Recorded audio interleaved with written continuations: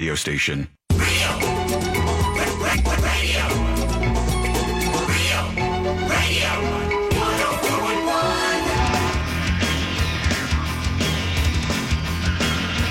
Welcome back to the Monsters Mornings Real Radio 104.1, broadcasting live on iHeartRadio. Oh, well, this worked out. I felt bad because, JB Smoove was a little bit late because I-4 is a pain in the ass. You know how that is. So we kind of had to move the segment, and Coco Brown was coming in, and then during the last break, they're like, oh, Coco's got to leave. She's got to do TV. And she very kindly said, okay, I can stay at least 10 minutes. So Coco she ain't Brown... too happy about what y'all did. don't get me in trouble. I'm going to try to get y'all all in trouble because it ain't right because she's a woman. No. You see how they do it. You see how they do it, right? You know what I'm saying? But something said bust up in here, but then I would have come off as the angry black woman, and I don't need that stereotype right now. You know, I'm still trying to shake it from my Tyler Perry days. So it's like I felt like because me and JB go back like car seats. Right, you can tell. You can tell. He knew. I've known JB since we both had 4 jokes between us. So it's like and I haven't seen him in like 2 years. So I said I should just bust up in there because he knows me. Yeah. I'm glad you did. And so you've known JB for a long time. Oh God, 20 plus years. Same not guy? 25. Same guy, right? Has not changed one single bit. Yeah. I mean, like, got an RV. was upset, that I didn't have his current number and was like, you better call me tomorrow. Like, call me now. Come to the show. I'm like, okay, I mean, he was one of the nicest guys. And he gave me so much advice in the game when I came up. And it's like, I always tell people I was raised by wolves in this business. I'm not your typical female comic. I'm not on stage trying to be cute and make sure my makeup doesn't sweat. I'm walking off looking like I just did like 4 laps in the pool. You know what I'm saying? So I'm trying to learn how to be more cuter and not walk off looking crazy. But JB gave me so much, advice back in the day. So that's my dog. You know what I'm saying? That's family. Awesome. That's family. You said you used to open for him back in the day. I did. And now, did you have, and obviously it seems like you and he got along very well. Did you ever open for someone that that it was kind of difficult to get along with or not? You really want me to say that out loud? Yeah. I mean, I'm not going to say difficult. I'm just saying that I think I was a little too funny. And I got sent home. Yeah. Because they thought I was going to come up there and just be cutesy. Cutesy jokes. Yeah. And I went up there and beasted. Hell yeah. And they sent me on the next flight out. Like, don't be doing that. Don't be doing that. No disrespect because I love him dearly, but that's Jay. Oh, really? That does. I mean, we got nothing but love for each other, but I was supposed to do like 5 dates with him. Yeah. And after the first date, I got sent home. Oh, no. Because they said, girl, what you go out there and get a standing ovation for? Is you crazy? I just did my job. Have you ever done that to anybody now? Have you ever said? Oh, now I don't care. They know. You're gonna bring it. You play with Coco Brown, you know what you get. I mean, I've been at open spots in LA or different clubs, and there'll be a list of comics. What time you go on? Go work on new material, whatever. Sure. And somehow I'll be number 3, but by the end of the night, I'm the last comic to go on because everybody doesn't want to follow me. Yeah. And it's like, and it's funny because JB was one of the first people that told me the first time I ever got a standing ovation, JB was there. Oh, wow. And it was at the Comedy Zone in Charlotte, North Carolina. And I'm talking like 98, 99. Yeah. And I remember coming off stage and JB was like, get ready for the hate. And I said, what are you talking about? He was like, you just got funnier than half the Negroes in this business. Damn. Uh-oh. And I said, what? And he never lied. Oh, he never lied. Oh, so you did get Oh, honey, I've slept with everybody according to, I've stole this. I mean, it's like, it's funny. So the minute you got funny, it's like all of a sudden you just couldn't possibly be that funny in a female. That is the thing. Female comics get that more than anything. Like, a guy comes out funny, they're like, okay, that guy's a jerk. If female comes out being funny, they're like, oh, she's sleeping her way to the top. Totally. Every single time. Totally. I mean, I've sat down and had conversations with Tiffany Haddish and Leslie Jones. I mean, we all came up in the game together, so we're like family. We're sisters in this game. And we've all had the same story. It's just like the minute we got funny, we got our own voice, and we were able to go on stage and go toe-to-toe with any man in this business. Oh, now we've got to be stealing jokes, sleeping with somebody, this, that, and the other. It's like, why can't I just be funny? My point of view is just as irrelevant as yours. Right. Because people, you know what I'm saying? Male comedians have the weirdest ego in the world, and like they're so fragile. Well, they're wearing wigs now, so now they can compete with us. That's the problem. When they weren't wearing wigs, they didn't care, but now they're wearing wigs. Now they can go into the same roles as us, so they're shook. Are you working on a lot of projects? I am actually. I just completed 2 films.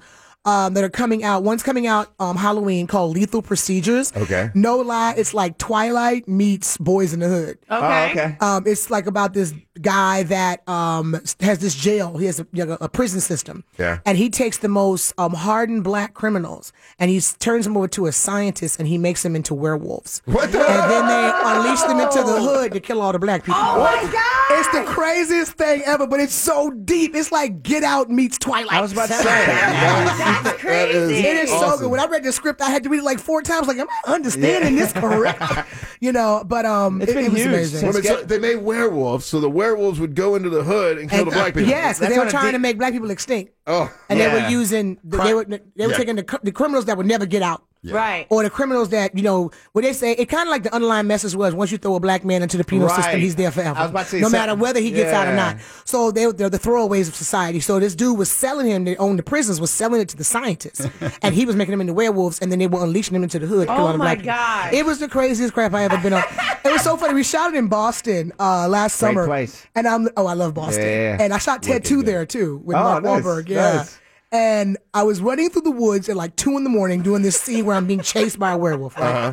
And I'm screaming at the top of my lungs. I mean, I'm giving them full method acting. You hear me? And next thing you know, all of a sudden we hear woo woo, and I mean Boston's finest was like 20 yeah. deep.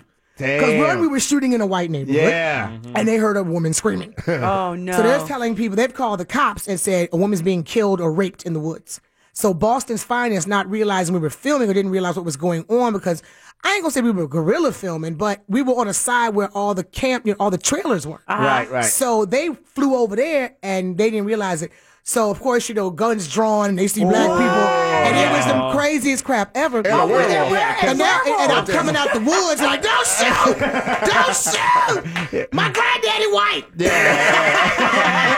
shoot. Because there are Okay. like 15 black people in Boston, and Exactly, half it's play a for the black Celtics. film, so it's a bunch of black people in the woods at 2 a.m. So I'm like, my granddaddy white, you know. We got a wicked amount of werewolves in the woods. Drop the Duncan, drop the Duncan. So it was, right. So it was so funny that the cops was like, was that you? And I was like, yeah. And they was like, girl, you need an Oscar. Because you had the whole neighborhood going, oh my God, there's a woman being raped in the woods, you know.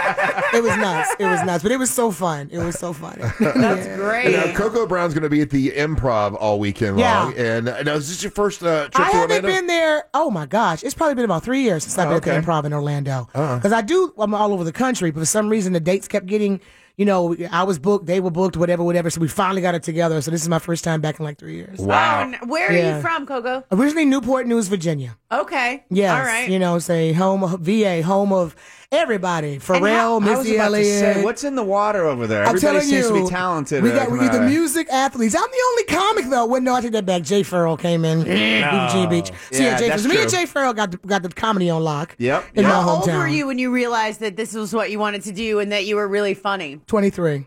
It took swear. it took that long? Seriously, I never thought, like, I grew up very traditional in terms of traditional black.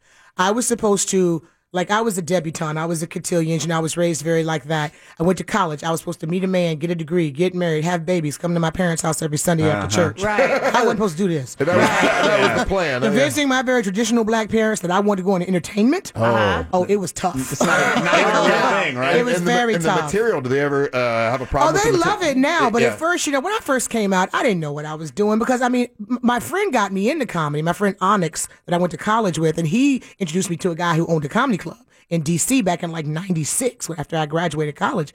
And he was like, I just told my age. Anyway. I remember Onyx Slam. Yeah. Oh, I can tell you stories about some of the rappers I hung out with, but it's funny that I never thought I could make a living out of it. Right. People just thought I was funny because how I would see things, and then I would say it. Yeah. So he just thought I was a riot, and the guy was looking for a female comedian to host his comedy club in D.C. Wow. And he goes, dude, I know somebody that's funny as I don't know what. She's not a comedian, but she's funny. So I ended up going to open mic, and my first couple of years in comedy, I was just doing what I thought was funny. Right. So I'm up there, cussing it up and whatever. And what made me realize that that wasn't necessary is the day I found myself bombing on stage. And I said, look, I don't need this, y'all. I work for the circus. And everybody busted out laughing, but the cue was I really did work for Ringling Brothers. Oh, did you? Yes, I worked for Ringling Brothers and Bowman and Bailey did you do for Circus. them? I was an advertising exec. Oh, okay. So It all sounds those funnier. big and Orlando was one of my markets. Oh, yeah. So all those big billboards and the commercials and all of that, and then we had the diversity program where we took a lot of kids from the hood to the circus. That was me. Oh, really? Back in the day. And now it's Yes. gone. And now it's gone. And now, so it's funny. Now it's gone, Yeah. and it's funny that when I said that, they busted out laughing. I didn't even stare at me like I had 3 heads You for were the being first you. 10 minutes. You were being you. And that's when I realized, Yeah. just be me, just do me. Yeah. Just there's no point in trying to be funny. Just be it. So you didn't grow up watching the greats or comedy Studying. albums or because like I mean, I came up in the Def Jam era, the Okay. first Def Jam, the real Def Russell Comedy Simmons Jam, the one, yeah. real Def Comedy Yeah. Jam. And so when I was in college, we would break our necks to watch Oh, that. sure, I yeah. went to comedy shows. I remember seeing cats that I'm friends with now in shows when I was in college that I didn't think about doing no comedy. I wanted to be Claire Huxtable, to be honest with you. Oh, yeah. I know she was fictional, but that was my hero. I wanted to be Right, Claire right. Huxtable. So to be a comic, no, that was not even crossing my mind until he put me in the position to actually pick up a mic and show the world. That's I'm so funny, great. You know? Well, it's the improv. I know that you got television and stuff to do. I wish we had more time with you. It's I know. Pleasure Thank talking you. to At you. least you get promoted for a hot second. Jamie took up all my time. You know what, Jamie? I got you. I got dirt on you, dog. I got dirt on you. He was running late, yeah. But it's the improv. No, that's my boy. You're gonna crush it. Coco Brown. Yes. What a pleasure to meet you. Please, when you come back, come say hi to us. I Okay? will. I will, All right. definitely. Thank you. Coco Brown at the Improv all Yes. weekend long. Don't go anywhere. You're listening to the Monsters of the Morning.